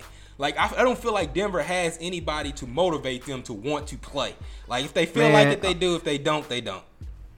All you gotta do, Denver, I will fix your problem for you right now. You call up Golden State and you say what y'all want for Draymond. Okay? Draymond is what you want for Draymond, man. And we talking about a contender, like just because Draymond is at the best he's gonna be. Like just what you want for Draymond. Yes, and he can be your point guard. He can play like that would be a perfect fit. Draymond would be. What do you want for Draymond? Draymond would be the Kevin Garnett to Boston. Like you put him because. You know you ain't got to give up the farm for him. You know what I mean? Like, we know you're not getting Murray or Jokic. Anybody else, or MPJ. Anybody else we can discuss. I mean... And whatever picks y'all want. I mean, yeah. I mean, you call them. I mean, but it's funny because a player like Mason Plumlee would do wonders for Golden State. I mean, he's not great. I'm not going to say he's not great, but you don't see him when he was Denver right now. But you got to remember, when he was at Portland... He was damn near a triple-double player at Portland. They just traded him to get Nurkic, which turned out to be a great trade. But he was playing at an elite level with Portland. He was part of the ascension of Portland when he was playing. You could run their whole offense. So you put him in Golden State, and he would look like a totally different player. You'd be like, well, why didn't we know about Mason Plumlee? Because he can do all the same things that Draymond can do, but he's a better I'm not going to say he's a better defender. He's a better rim protector than Draymond Green. And that's it. He can pass the ball. He can't shoot. but he can make the offense go and go around him. He's a better screener. Like, he does a lot of different things, but you would really just be doing that to get off of Draymond's money. You know what I mean? Because so it wouldn't be, you wouldn't even be asking for, you might ask for some young assets, but you're really just doing it as a cap thing. So you'll probably it's like you said. I tell you what, Denver. I'm glad you called. You give us Mason Plumlee, throw in Bowl, give us a second. Yeah, you know what I mean. Just give us a little something. And we good to go. You can have it. Draymond gonna be pissed off and motivated. You know he gonna be like, what the fuck? And that's gonna be. I want to see it. Mason Plumlee, Jeremy Grant, Kate Diop, 2 first-round picks, and. Done. You need somebody to throw some cap in there. I don't know. Fuck it. Throw Gary Harris in there, or Will Barton. Y'all had Gary Harris or Will Barton. Throw both of them in that shit. Fuck it. Yeah. You know what I mean? As long as it ain't MPJ, Jokic, Murray, we can talk about it. Yeah, everybody else on the table. I mean, shit. Think about it. You give me Gary Harris or Will Barton with Mason Plumlee, and I don't think you can get Bowl out of them. But Kate Diop and a first. Man, I don't know if Golden State says no. I'm just saying, if Golden State wants to get off that Draymond contract and it can be done, Denver's the perfect. It's a win-win for everybody. It's definitely a win-win because that's what they need. They don't even need him for. They just need him to be a field general. You know what I mean? Just motivate them, cuss a couple people out. You know what I'm saying? Talk bad to Jokic, get them crunk, get them hyped. Because when they get going, you know what I mean? They tough. You know what I'm saying? They tough. They can get that. They just need somebody to trigger it. They need a trigger to get that going, and Draymond Green would be the trigger. So, I mean, I like that. That's what I got, man. Anything before we get out of here? Nah, man. Just be sure you can go to the website, www.2smartnetwork, to check out all the content that we put out. Have a new episode of Black Content Corner currently running on there. We'll have a new Sexy Suburban Dad coming out later this week where they're touching on the top Tarantino movies. Also, if you go to our social media page on Facebook, 2 Smart Network, or Bobby Reed, or our Instagram page, 2 Smart Network, I do daily updates of all the action that's happening in the playoff games. So a little 10 to 15 minute clips that'll just recap if you don't have time to watch the games. But yeah, that's it, man. That's it. We'll holler at y'all next week. Mamba Week coming up. We'll have a good show for you. Peace. Peace.